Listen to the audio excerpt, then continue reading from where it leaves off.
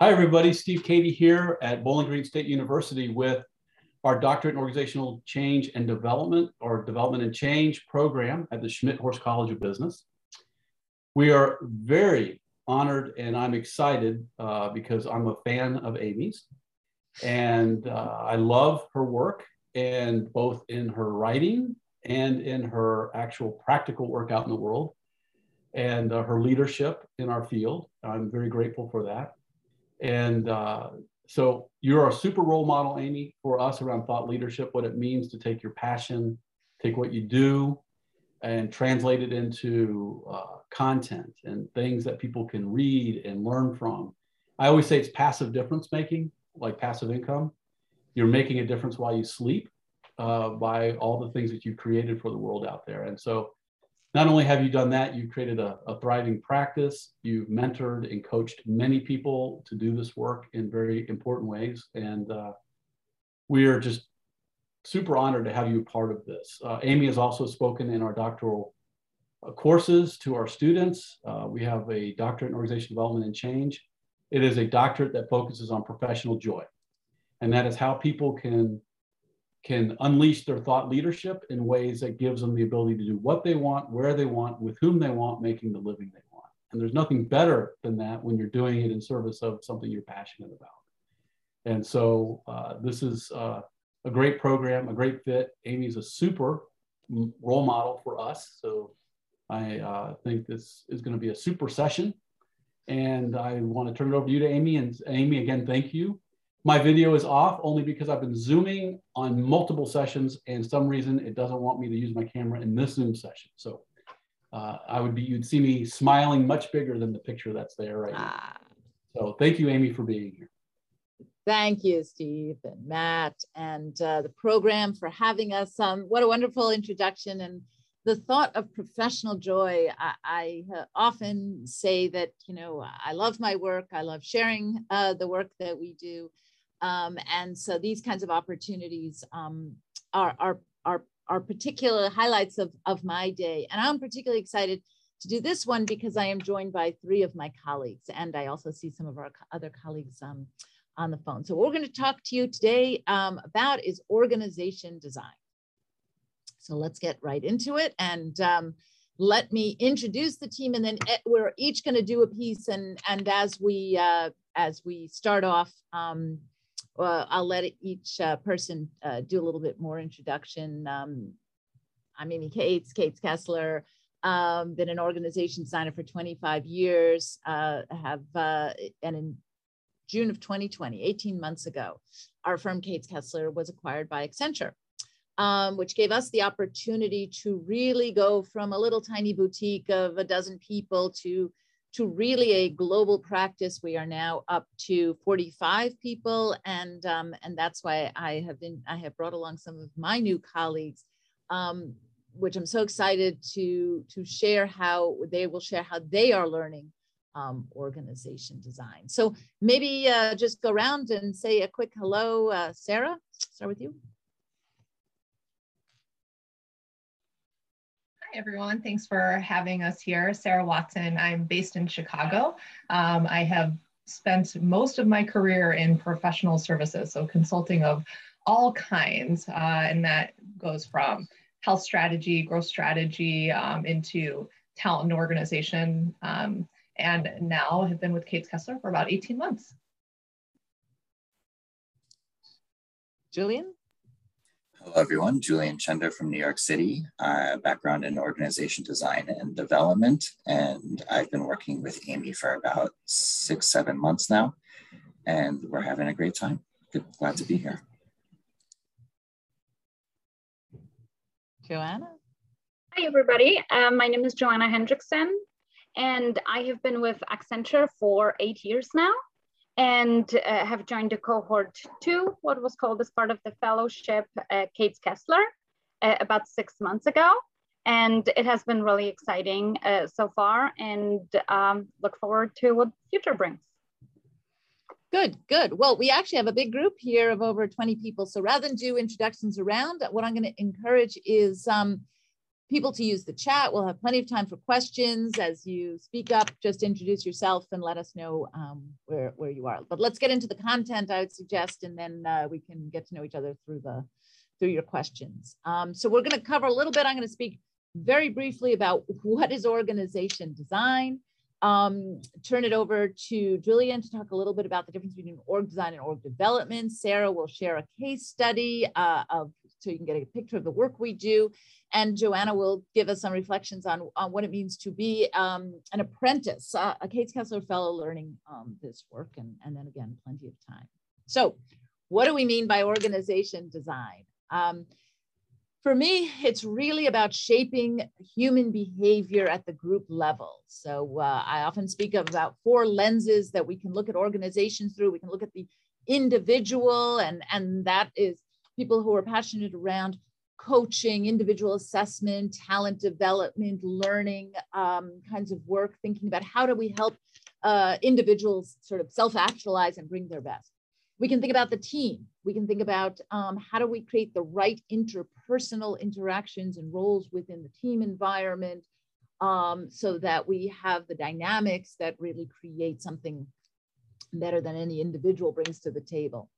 My lens has always, though, been sort of the team of teams, the organization, that invisible, multidimensional sort of abstract concept that shapes behavior as we work across complex organizations, boundaries globally often. And we use 4 core organization design frameworks. And Steve and Matt are happy to share these slides with everybody, so we'll make them available to you.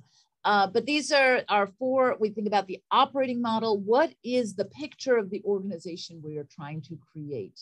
We work with the leaders of mostly global, complex, multidimensional, matrixed organizations.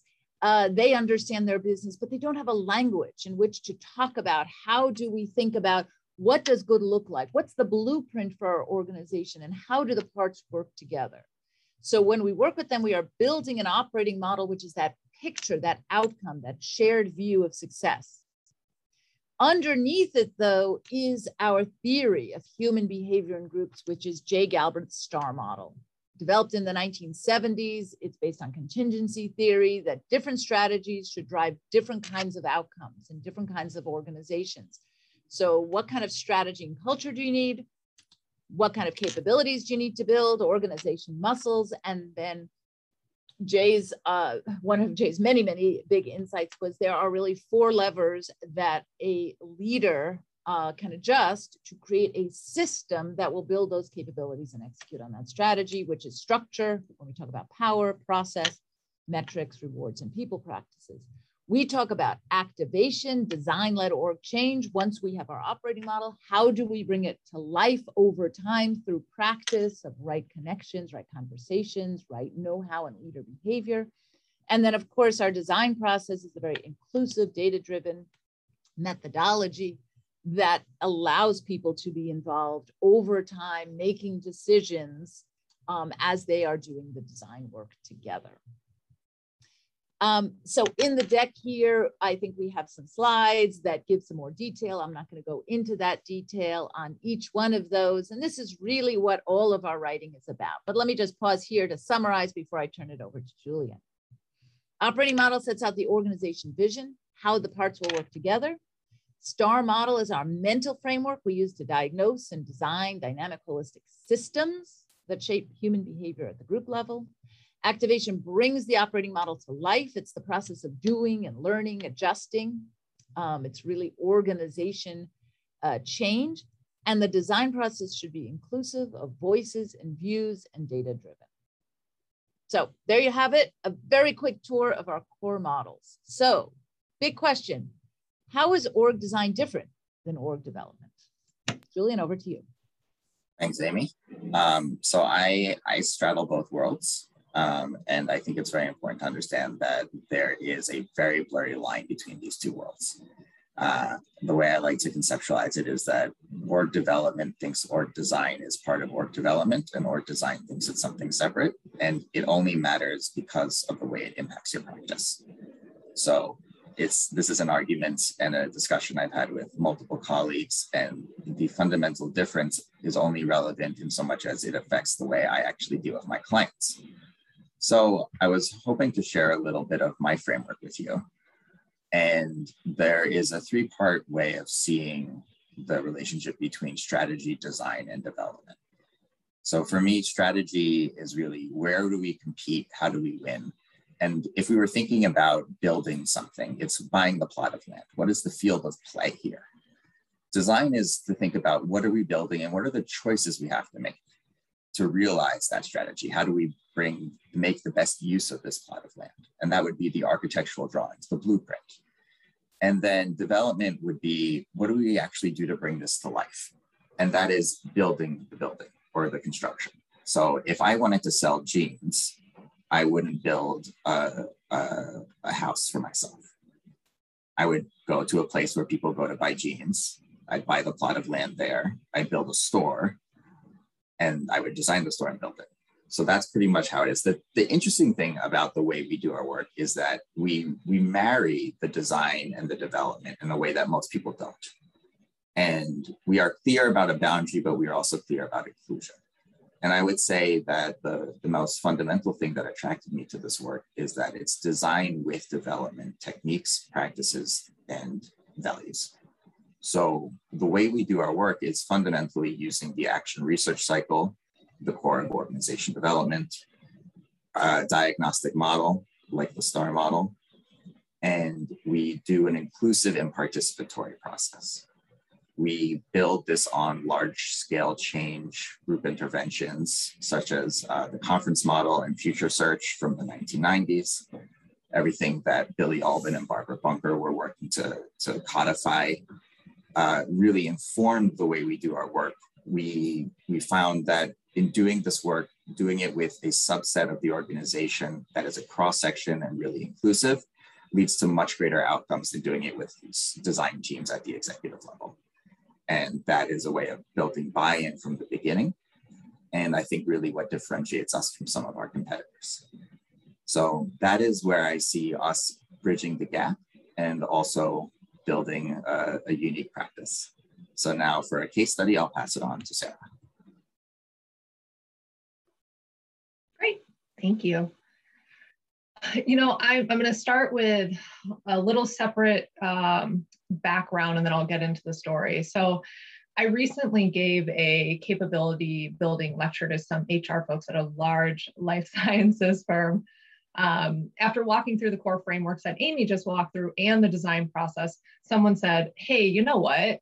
The design process is like really great in theory, but our leaders have no patience to wait for an assessment. And they really want to go straight towards designs and boxes and lines. And so, you know, while you can certainly do that, we wouldn't advise it. There are a few big cautions that I'll provide to jumping straight to design.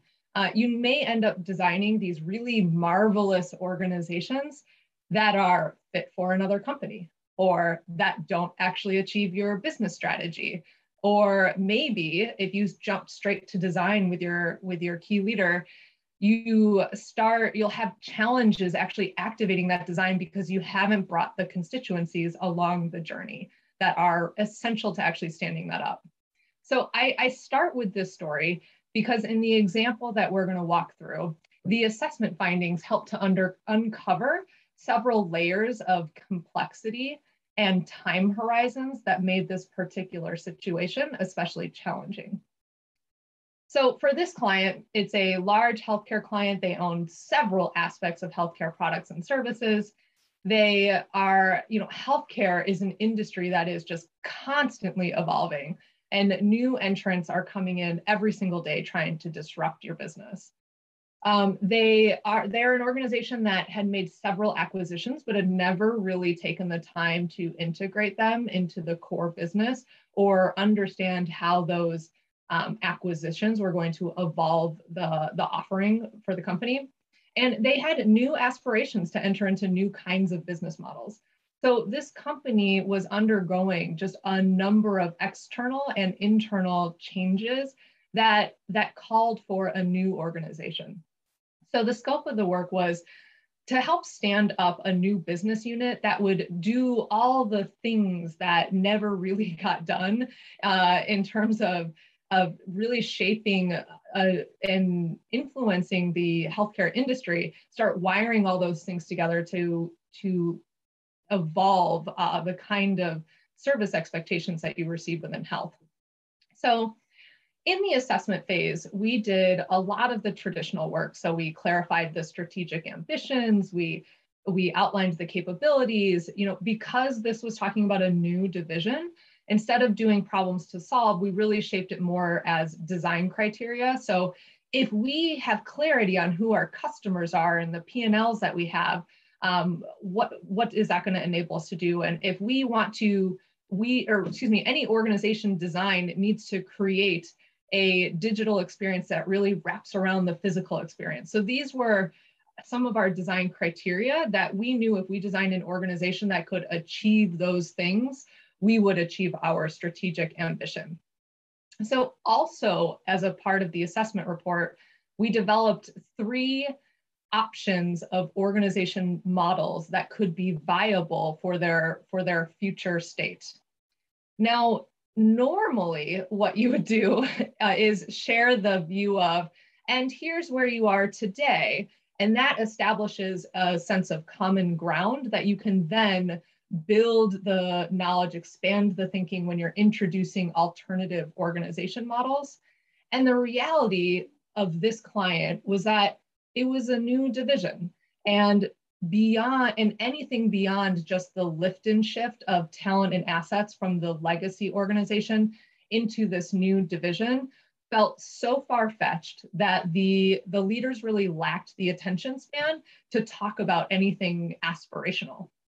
And so another big aha moment was, wow, there is still so much controversy around even here's where we are today, due to unanswered questions, or maybe they weren't ready to push the bounds of thinking.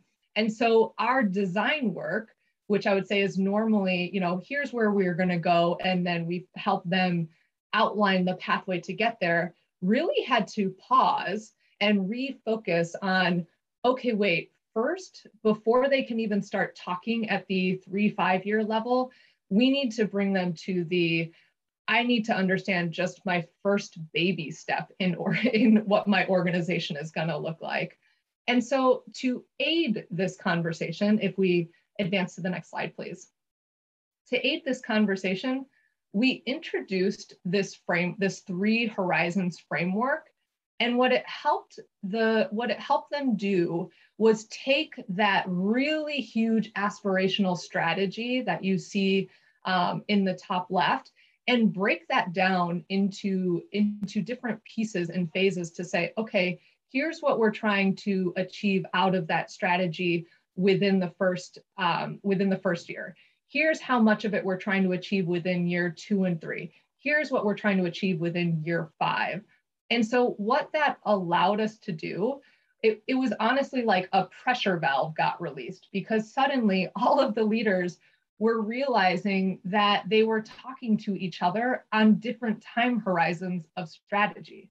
And so I share this story and I share this framework with you really to just say that the org design work itself is not just about developing great organization designs. It's actually about meeting your clients where they are and helping them gain greater alignment on key enterprise decisions that need to occur.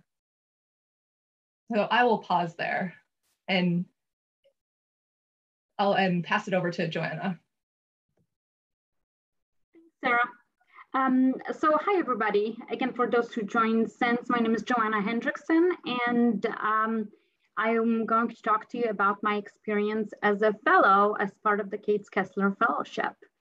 So just to give you a little bit of background, after Kates Kesler joined Accenture, they have been working really hard to extend their practice within our company.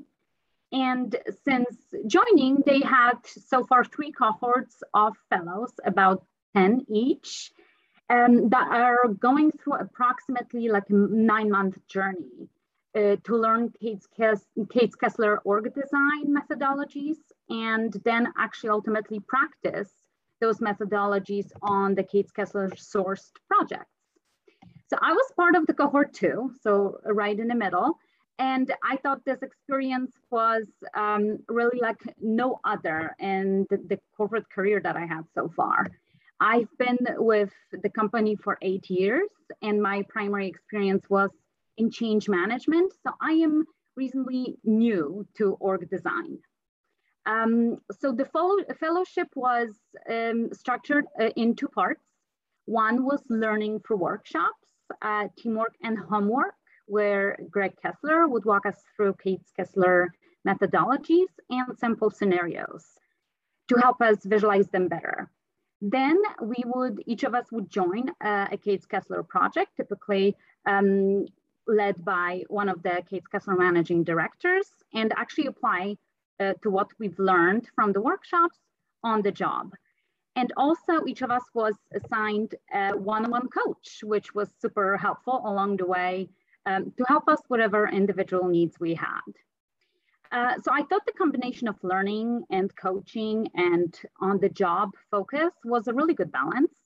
And it gave us a really good opportunity to both learn and practice new things. So while I was really excited, it was also very interesting to learn a new craft mid-career. So sometimes I had this feeling that I'm straight out of college. In a way, it's good, but at the same time, kind of an interesting, weird feeling since it's been a few years. There were a few things that I thought were really different from my consulting career so far at Accenture. So number one was the scope. We often, when we would come in, we would have to define the scope, help the client actually define the scope and what we would be solutioning for as part of the org design. Whereas in the past, I was actually used to having a defined scope and we were just coming in to implement a solution, which also that led to the output of the project to be somewhat open-ended. Like you follow methodologies, but ultimately, as Sara earlier mentioned, depending on where the client is at right now, the output would vary vastly from client to client. Another thing that I thought was really interesting and I really enjoyed was the designing with clients and the co-creation part of it, where the client actually had a big ownership on what the deliverables are. And versus in the past, again, it was often our team was responsible for end-to-end solutions. So that was really, really interesting and fun, actually. I really enjoyed that. And then, and last one was what I thought was also interesting, like doing actually multiple clients at a time. As big as Accenture is, we actually typically had one client at a time, but given also the past of Kates Kesler team, small and mighty, that they actually would lead multiple client engagements at the time. So I thought that was really interesting. I really learned a ton of resources during my fellowship so far. And one that I also wanted to highlight for you today was one of the frameworks that you can find in Amy and Greg's new book. It's called Front Back Organizational Model. Maybe some of you already know it. It talks about how the structure components of the organization are wired together. Understanding what is in the front, which is what's customer facing, and versus the back, which is often technology and how the organization can scale and innovate. And also the middle, that actually business strategy that and offerings that tie those together. I thought this framework was phenomenal and mind-blowing for me, actually. It really helped me understand like why clients make certain decisions, why they are the way they are. So like kind of learning the non-hierarchical power dynamics. I thought that was a really good framework to kind of help me place the client. So again, if you don't know it, I would totally recommend checking it out. All in all, I really enjoyed the Kates Kesler Fellowship. I'm super excited to be here. It stretched my thinking in so many ways. and it was really an amazing experience. I really am proud that Accenture and Kates Kesler actually make together such a phenomenal investment, and really look forward to what the future brings. So that is all I had to share with you, but would love to hear any questions that you may have. Good, good. Well, thank you to my colleagues. So we have a question here. Let's start this off. Brandon, hi, nice to see you again. And I encourage everybody to put their video on so we can make this a conversation. So I see your question here, but maybe just give us a little bit more about it. And I'm thinking to toss this to Sara to answer. Just heads up. Sure. As Sara was talking, I could totally relate to a scenario where the client wants to hire you to work on the structure of their organization.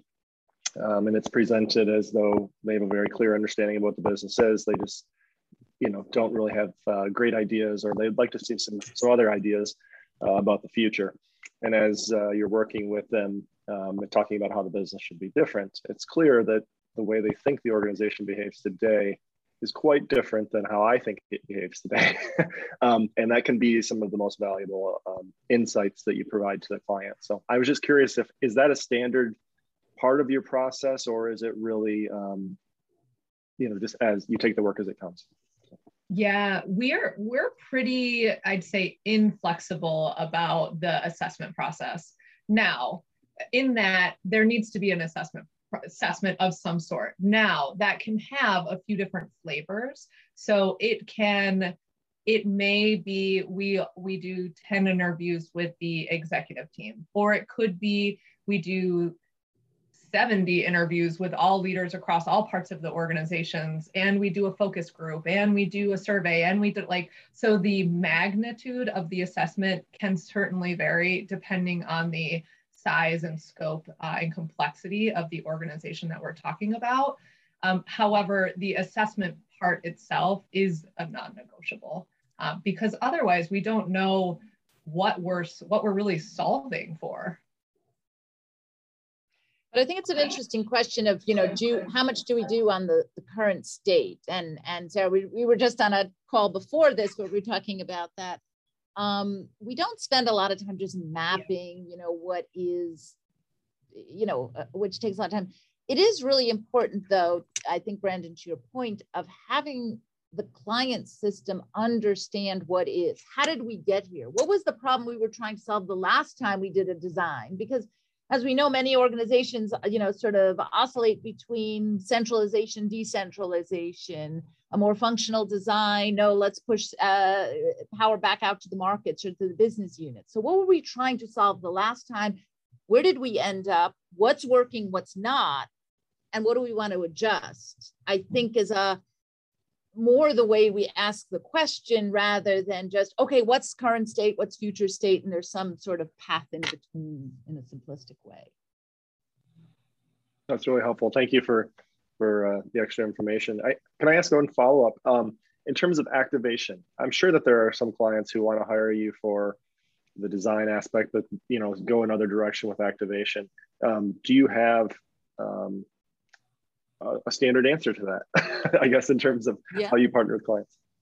Sure. We often walk into a situation where maybe another firm, they've been working with the McKinsey on a strategy and they have an operating model, or they've done some work themselves. I did one earlier this year where, they had it all laid out, but it was just a PowerPoint presentation. So the activation, why we call it design-led organization change, you usually have to step back a little bit, and there is design work in the sense of how does the wiring fit together and how are we going to bring it to life? So it's not just we have a design now, we do workshops of, here, be different, behaviors. It's really the mechanisms, decision-making, roles and accountabilities, what are the new forums, what are the new conversations and the business management flow that we have to design, metrics and such. Thank you. Let's get some other questions. What else is on your mind? Who else is here? Grace. What's the question? No, we can't hear you. Can you hear me now? Yes. Classic Zoom mistake. Great to be here. My question is, Well, first, tell us a little bit of who you are, if you don't mind. Just, I'm sorry. Oh, sure. No problem. My name is Grace Eichmeyer. My pronouns are she, her, and I work at Amnesty International USA. The reason why I'm here is Julian and I used to work together many years ago, and he's very good at getting the word out. So pleasure to be with you all. And I work on organizational change inside Amnesty. And, you know, we've all sort of seen the world change in significant ways over the past couple of years, and then the influence on sort of human rights and change fatigue, I think, is quite real in our organization. And we've also had a lot of staff turnover, particularly at our senior leadership levels. And so my question is just about your perspective on engaging in organization design, or how you sort of approach you know, an inclusive participatory process when you have so much leadership turnover. Yeah, let me turn this one to Joanna, from your change background and thinking about org design and in that kind of environment. Any thoughts? And then can open it up to others. I would definitely start with maybe, like, especially anytime you have a new joiner coming, right? I would say you would obviously start with that leadership that's coming in and work with them in terms of what that, like, what are their expectations, how they can work with the organization to kind of like to both meet their responsibility as well as their expectations. So hopefully there's not necessarily an additional turnover to create more. So definitely doing some change management on both sides, that, you know, to ease the concerns of the actual employees, but also of that leadership coming in. Other thoughts about that? The change fatigue is real. One of the things I think I'm learning about is how frequently a new leader will want to do their own org design as their first impact on the organization, to put their stamp on it. And I wonder, my curiosity about what you see here is does that immediately push them out because they see that it's too difficult? And so that would be something to explore with them when they come in and say, hey, I want to redesign it because I have a vision. It's, well, do we need to do that right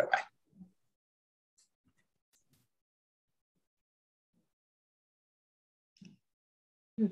Building Other on thoughts? Building on my colleagues, can you hear me? Okay.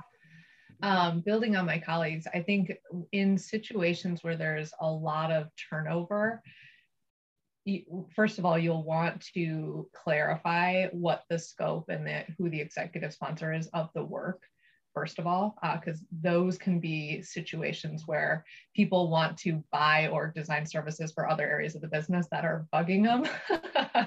And so a caution of make sure you know, like, who's making design decisions at the end of the day, and what is the real scope of the org design work that you're talking about, so that you have a grounding, first of all.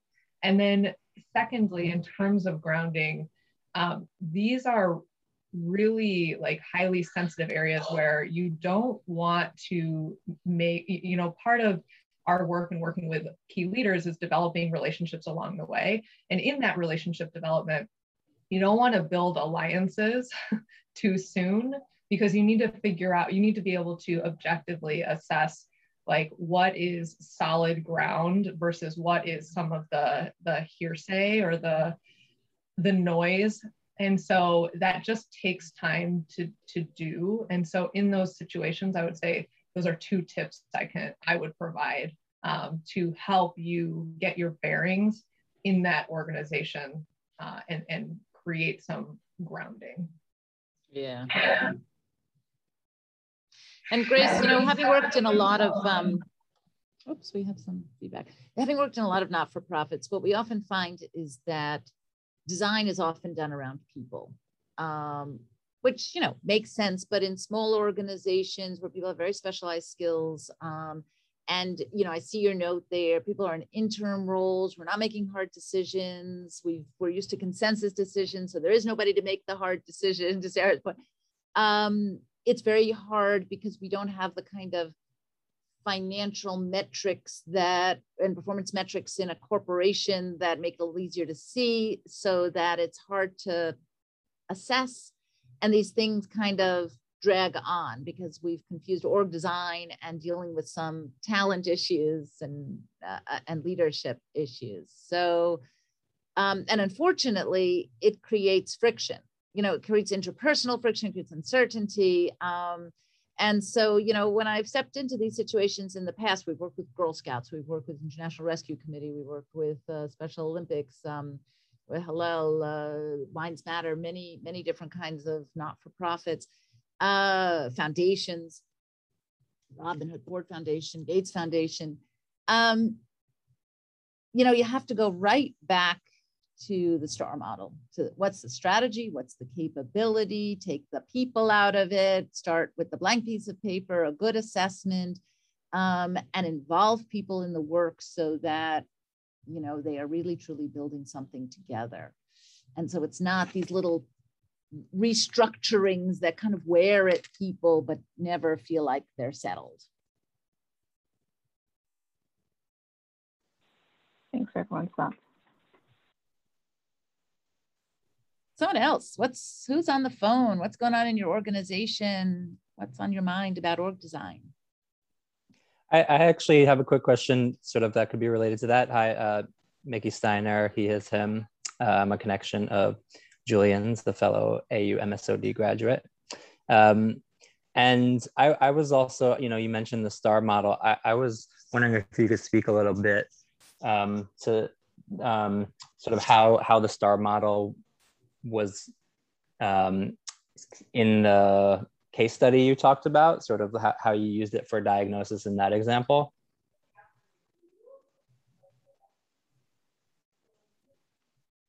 Yeah, so the STAR model, I would say that we really started, we stayed kind of at the top of the STAR model in the current, in the case study I provided, because it was really around, during the assessment, we clarified the strategic ambitions, capabilities, and the design criteria. So all that's really the top of the STAR model, the strategy. And our work wasn't to design their strategy, it was to make sure that there was clarity as to what the strategy was that they already aspired to.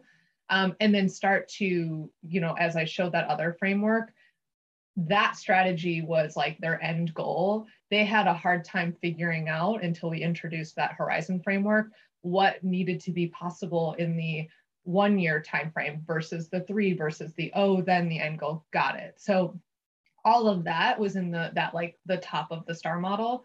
And then and then capabilities. So that is obviously the next link into the STAR model. So it really focused on that. And then the organization models that we constructed were actually variations of like different operating constructs. And so that would actually show up in the operating model framework that Amy talked through.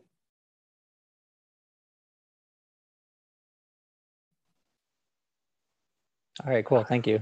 Mm-hmm. And then I'll connect that thought too. And then once we decided once we made final decisions on the operating model, that informs other choices that are made across the other STAR points. Yeah, and maybe Suyun Bay's question also goes to you, Sarah. And maybe you want to just let you ask the question sort of verbally, so we're clear. We make sure we're clear on what's on your mind behind it. Well, sorry, I didn't join your conversation from the beginning, but I joined early enough. But I have a question about, so I think you're talking about healthcare industry, but I'm from retail and fashion industry. I'm teaching college students in that area, and fashion merchandising and some business aspects of fashion and retail industry. But my question is, if you have seen any organization factors or any other forces that hinder or facilitate the design, your consulting process? And maybe if you, I don't know if you work with different industries, but do you think types of industries matter? Or are there any other organization factors that affect the processes to be easier or to be more challenging, for example? Yeah, you know, from an industry perspective, I don't know that I'm not convinced yet that the industry makes it more or less complicated, but there are nuances about industries. And so like within healthcare or within providers, so health systems, they're very consensus driven is the way they operate. A lot of those management teams operate. And so that's something to consider. It's rare to get just like one decider. They operate in more of a committee kind of structure versus maybe like high tech or maybe some industrial products. You end up working with a lot of engineers, which have a really different mindset and approach when you're bringing them to conversations about org design. So I think they all have like little nuances, but I wouldn't say the work changes necessarily. You just have to be sensitive to, you have to be aware of who's in the room or who you're working with so that you can adjust your conversation to that style to be most effective. And then let's see. Oh wait, hold on. I think the place where it gets really interesting is in organizations that have experienced a lot of M&A activity, whether it is acquisitions or in mergers, or if it's things that have been divested, because you often find organizations that want to keep operating in their individual entities. And so usually we're brought in to help, I wouldn't say do post-merger integration work necessarily, but we would be like maybe 5-10 years down the line when they're like, we just still aren't operating like one company yet. And so how do we rethink this? So those are, I would say that is a factor that really influences complexity and the global, whether a company is global or not, and the number of countries they operate in. That element or that dimension added also adds another layer of complexity. Those would, I'd say, are the big things. And I can add a little bit that I've seen recently is leadership alignment. So a couple of things like I've seen when there are like in-flight activities going on that may seem similar, and that kind of hinders like how much of actual freedom do we have to design this area of the organization. So the importance again to making sure that the design process is at a high level from the leadership perspective is very important, because it's like if you don't have the authority to design certain part of the business, that will definitely hinder your process. So just making sure to be aligned on that early is very important. The thing I would add to that is it's interesting. I think both to Sara and Joanna's comments that, you know, depending on what the company is going through makes more similar patterns in industry, but different industries definitely have what we call different flywheels. I mean, in consumer packaged goods, brand kind of companies, fashion, I mean, marketing, merchandising is where the power is. You look at an industrial, it's, you know, manufacturing and operations. You look at pharmaceuticals, it's all about R&D. So the power center is in different places, tends to be in different industries, but where they are in the growth life cycle, if they're trying to integrate a set of acquisitions, that makes them more alike. And I think that's what's fun about our work is consulting, of working with different companies. You start to see these patterns. And I think what I often say is the secret to being good at this work is being able to separate what is universal, what is common across industries, cultures, kinds of companies, because these are patterns of companies that are trying to manage global, local, integrate a set of acquisitions, develop new products and services, go into new markets, and what is actually unique to a particular context. And often if we mix what is universal and what is unique, then we actually come to some wrong diagnostics and often incomplete solutions. So yeah, matters, but maybe not as important in this kind of work. So some interesting, let's pick up, we have maybe time for one or two other questions. Julian, I'm going to give Steve's question to you, because I think from an outsider's perspective, how, what I take on maybe what I'm understanding here, Steve, maybe see if we got this right, is we do a lot of writing. We do a lot of speaking and webinars. We create models. We make videos. How important is that is it to selling? Is it to doing the work? Is it to creating the work? What's underneath the question there? Exactly that. Why create all of the models, the collateral, the everything else? I think they serve multiple purposes. Then the focus of our program is around inspiring our students to be on this thought leadership trajectory. I think there are people that do a lot of really good work. And I often think of thought leadership and subject matter expertise as two separate things. Subject matter experts are great at recipes and putting recipes into action.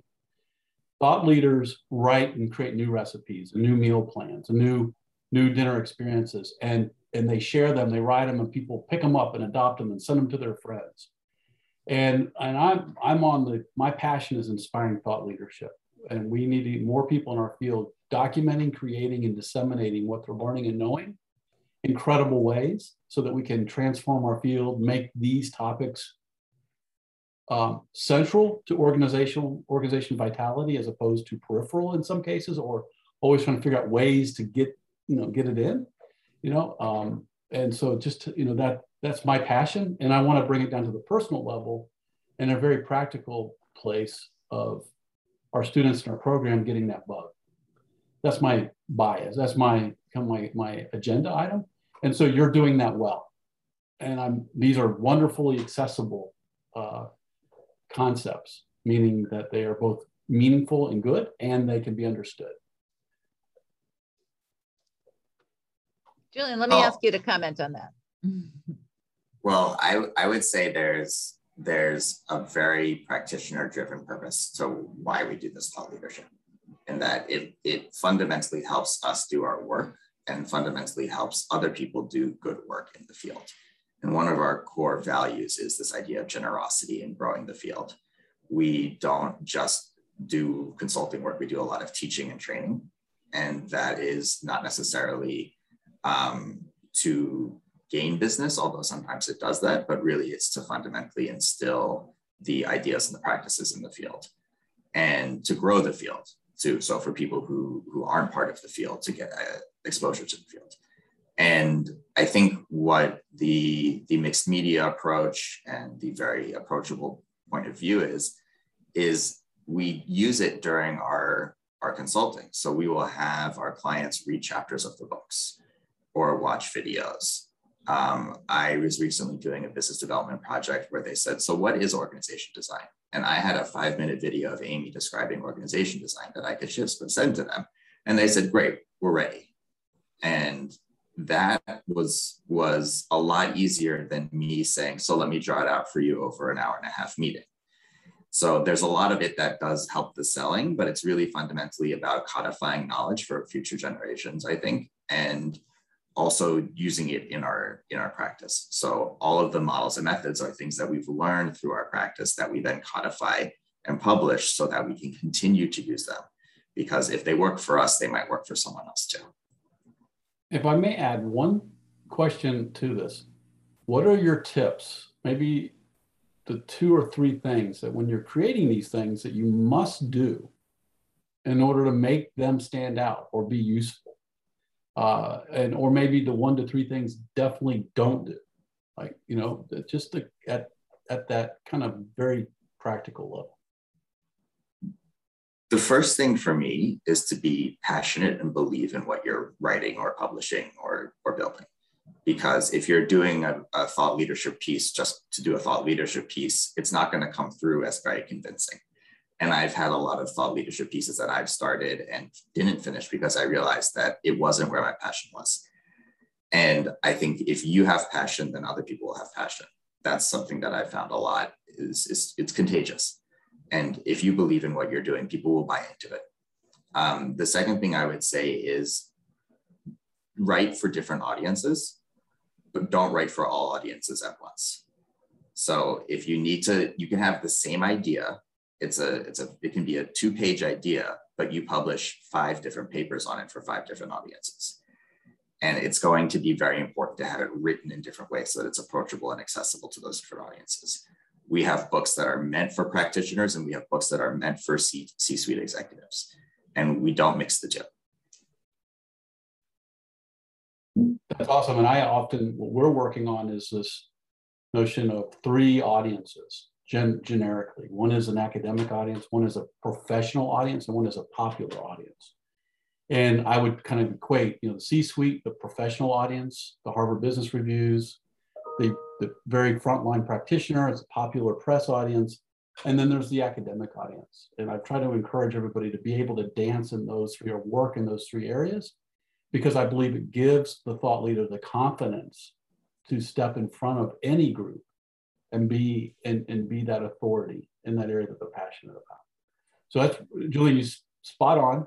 Passion, it's what we work on. Joy, professional joy is rooted in that, because you'll be able to stay with it long enough and persevere. So thank you. That's really well said, Julian. And Julian has done some very nice writing in the OD space. You can look that up. But that is really what motivates us, because we're dealing with, the thing about organization, it is such an abstract kind of concept that the thrill for me is when I see a client get it, understand a leadership team, all of a sudden understand their organization. It's visible to them. They feel like they own it together. They're making choices about it together, and they're looking past people and individuals, and they're seeing the connections between the parts of the organization. And that starts to, it depersonalizes, it takes out friction, and all of a sudden you truly have that alignment, right, that we're always trying to get to. And without giving people the tools to visualize, what Joanna was talking about, the front-back organization, it means nothing, but all of a sudden it's a huge thrill when people say, oh yes, that's what we've been trying to talk about. So that's really what our work is. It's not about being org design experts to tell clients what to do. That's what they think they're hiring us for. What they're really hiring us is to give them a language to design their own organization.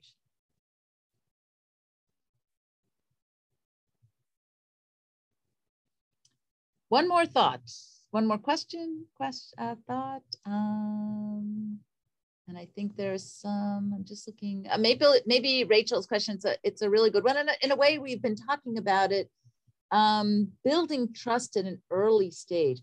I think the most important thing to build trust is, as a consultant, is for the client to understand what we are there to do. And that mix of, we are going to bring expertise. Our expertise is in the design process. And that process gives the client confidence that we are not going to just throw them into a room to generate ideas and leave them hanging, but there's a process of involvement, of shaping the discussion, of helping them document, of describe their ideas, of look at different choices, understand the implications, and come together and make decisions. And as we take them through that process, and knowing that we have one and it's well tested, that's what builds a lot of trust. Obviously, having content, having the books and all of that. But I don't think you need to be the thought leader and the creator to create trust with your client. They have to feel that you are an honest broker in the conversation. You want the best for them, and you will really guide them through what can be very contentious discussions. We're talking about organization, you're talking about power, you're talking about jobs, you're talking about roles, status, career. And so having, you know, building that trust is certainly important, right up at the front. Thank you.